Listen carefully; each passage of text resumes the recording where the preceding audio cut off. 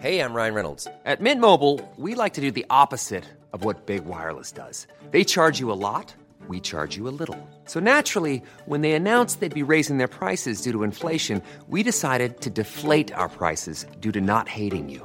That's right. We're cutting the price of Mint Unlimited from $30 a month to just $15 a month. Give it a try at mintmobile.com/switch. $45 up front for 3 months plus taxes and fees. Promo rate for new customers for limited time. Unlimited more than 40 gigabytes per month. Slows full terms at mintmobile.com. In 2020, events have again shone a light on inequalities across the globe, and Australia is not an exception. 20 years on from the reconciliation walks of the year 2000, this nation's journey towards more just, equitable and reconciled identity still has a long way to go. With that in mind and in the spirit of reconciliation, we acknowledge the traditional custodians of country throughout Australia and their connections to land, sea and community. We pay our respects to the elders past, present and emerging, and extend that respect to all Aboriginal and Torres Strait Islander people today.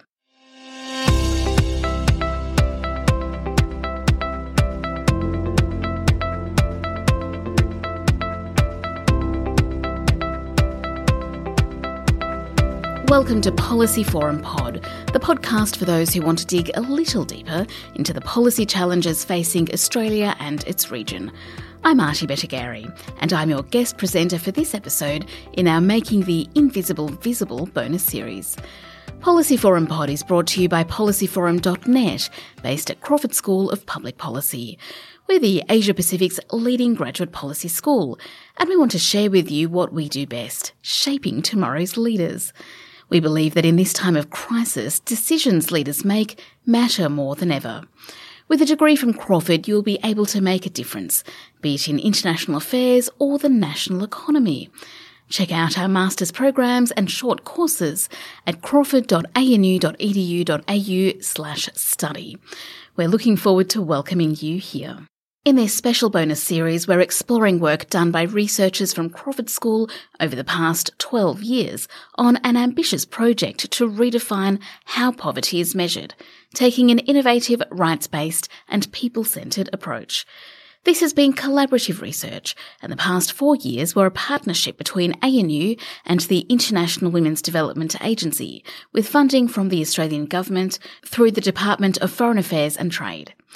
Using a new approach known as the Individual Deprivation Measure during its development and now renamed as the Individual Measure of Multidimensional Poverty, the project didn't just assess how many people are poor, but rather how they experience poverty.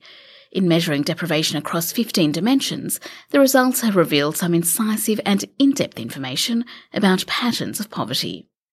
In this Making the Invisible Visible series, we'll be shedding light on the issue of poverty by breaking down the figures provided by this new measure, getting behind the data, and seeing how it can help policymakers better direct resources. On this sixth and final episode, we take a look at how the advent of the COVID-19 pandemic has affected poverty rates and how poverty is experienced.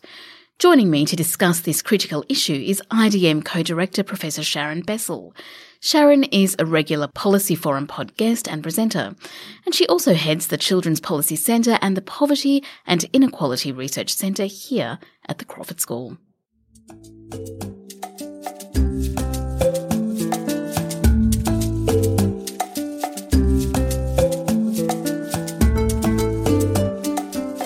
Sharon, the COVID crisis took us all by surprise, and earlier this year, in the space of perhaps a week, it seemed to upend everything we knew and took for granted.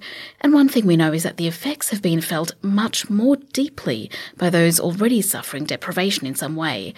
What were your initial thoughts when the pandemic closed in terms of the interplay between it and the findings of the IDM? I think for all of us working on this research, as soon as coronavirus started to emerge and started to impact on countries around the world, we were acutely aware of what this was going to mean for people that are living in poverty.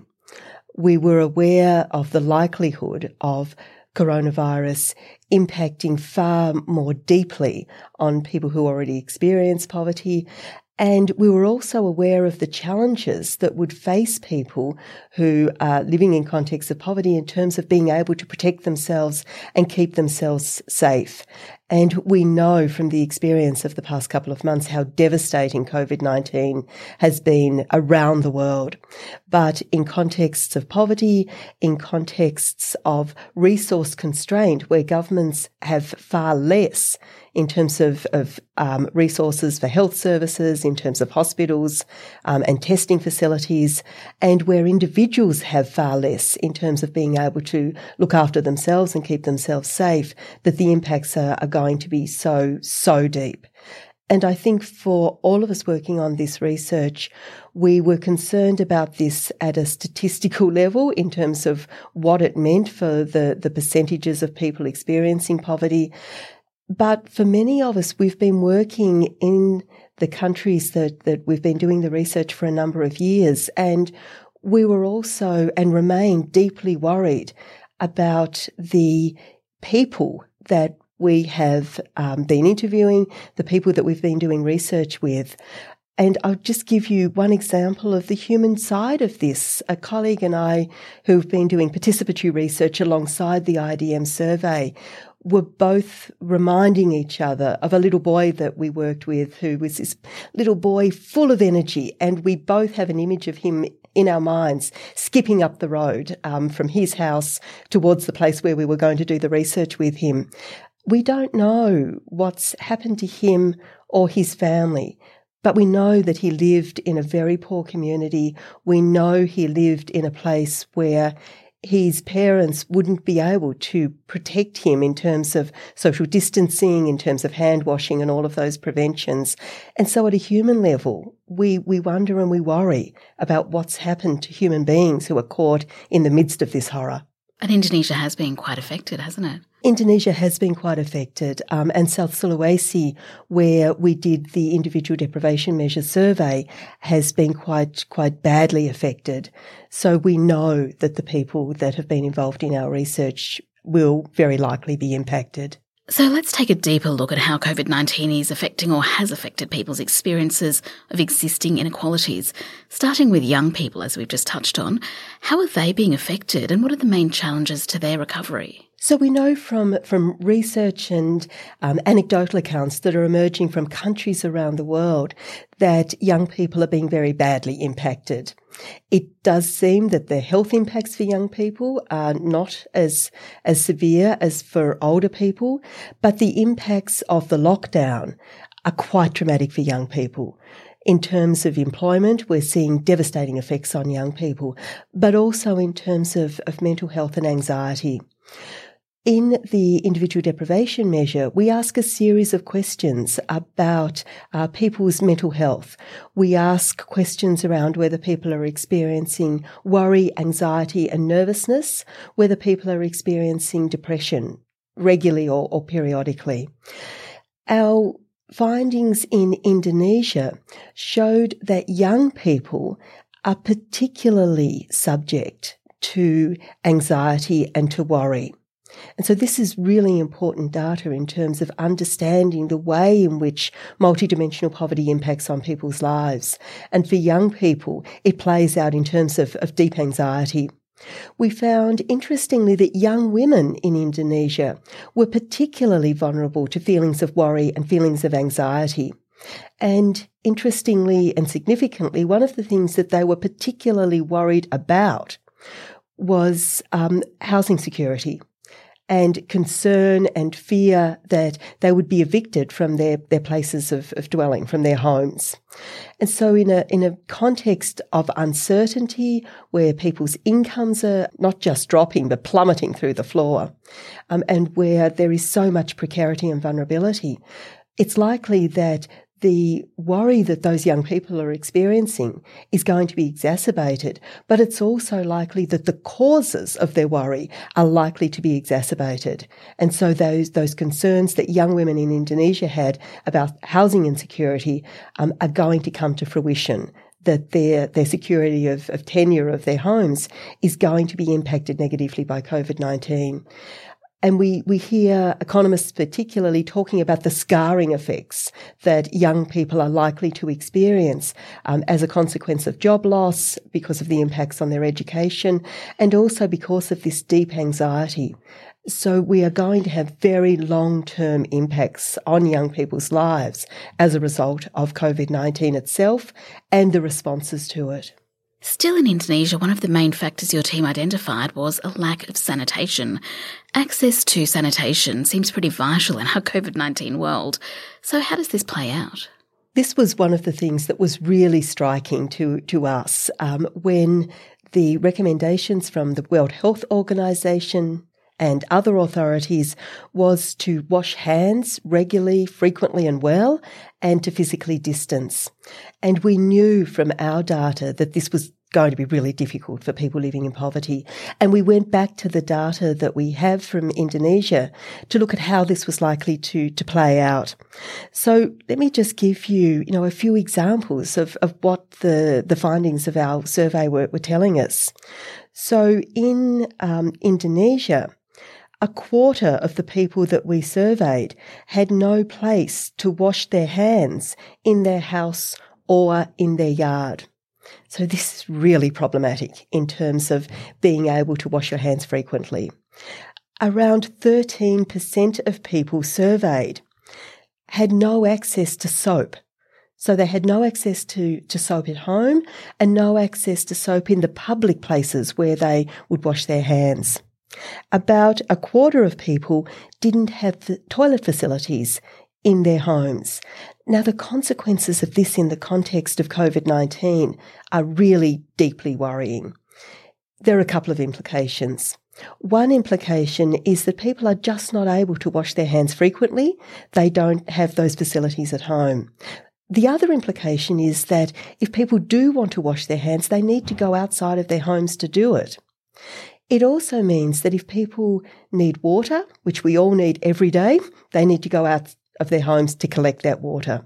If people need to go to the toilet, again, something that is a basic human function that we all need to do multiple times every day, they need to go to shared toilets, they need to go to public toilets.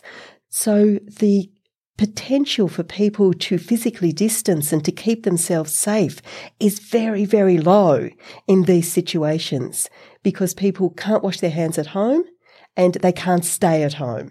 So that's really deeply disturbing. We also found from our data that this plays out differently across different contexts. So in rural areas, people were much more deprived than in urban areas. So those problems are far greater in rural areas. In our Indonesian survey, we went to the islands that are off the west coast of South Sulawesi. These are incredibly remote islands. It took our team of researchers 20 hours in some cases to reach these islands.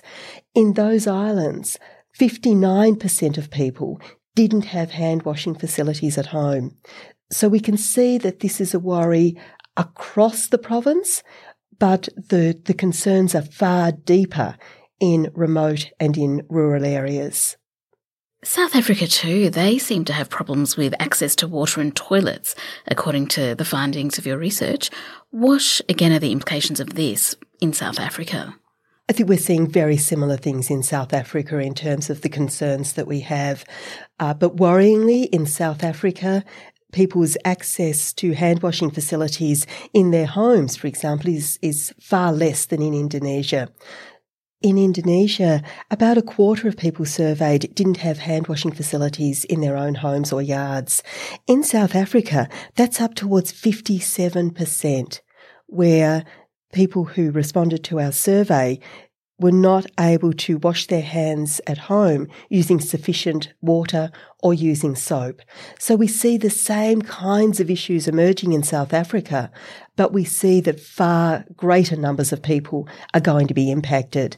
And so the consequences of that will be far deeper. In April, the UNFPA released projections describing the pandemic as, quote, calamitous for women's health. Can you explain more about this? This is a really important report that's been put out by UNFPA, and what it demonstrates is the gendered implications of COVID-19 and how the virus and the lockdown will impact on women in ways that it won't impact on men. And what that report was talking about was the problems that women will face in accessing contraception in a context of lockdown and also a context of really restrained incomes or no incomes. So the likelihood of women being able to afford to use contraception is greatly decreased when we have the kind of economic impacts that we've seen in COVID-19. And the potential for women to leave their homes and to go out and buy contraception is also reduced in the context of COVID-19. And what UNFPA was talking about was the problems that lack of access is going to cause. And they gave some really startling figures around the numbers of unwanted pregnancies that we're likely to see as a consequence of COVID-19. I guess what we also see from not just UNFPA, but from a range of sources are the really worrying indications of increased domestic family and intimate partner violence as a consequence of the lockdown and people being in situations that they cannot leave. So we're seeing some really worrying issues emerging around the impacts of COVID-19 on women particularly.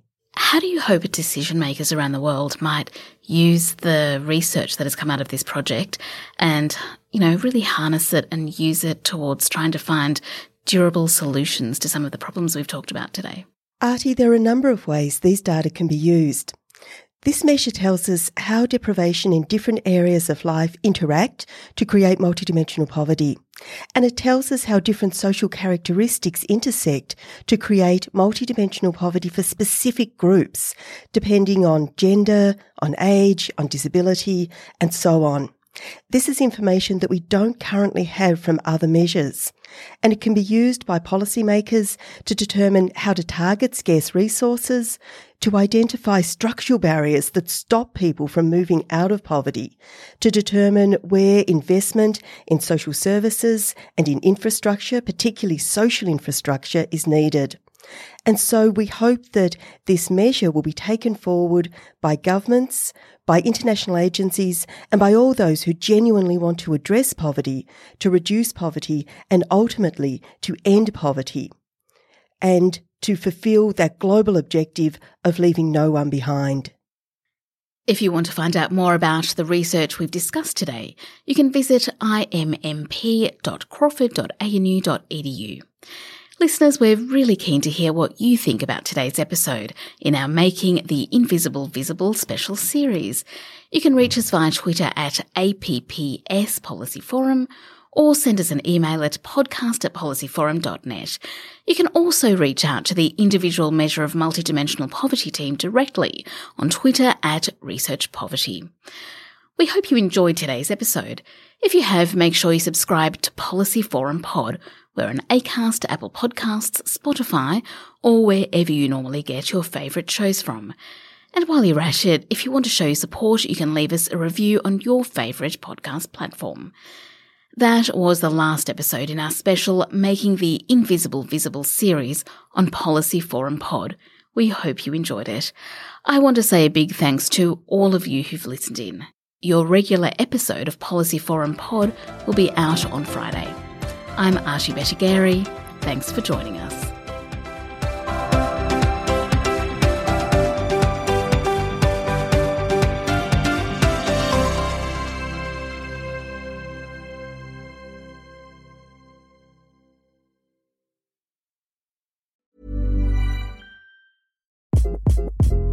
Hi, this is Craig Robinson from Ways to Win, and support for this podcast comes from Invesco QQQ. The future isn't scary. Not realizing its potential, however, could be. Just like on the recruiting trail, I've seen potential come in many forms as a coach. Learn more at Invesco.com/QQQ. Let's rethink possibility. Invesco Distributors, Inc.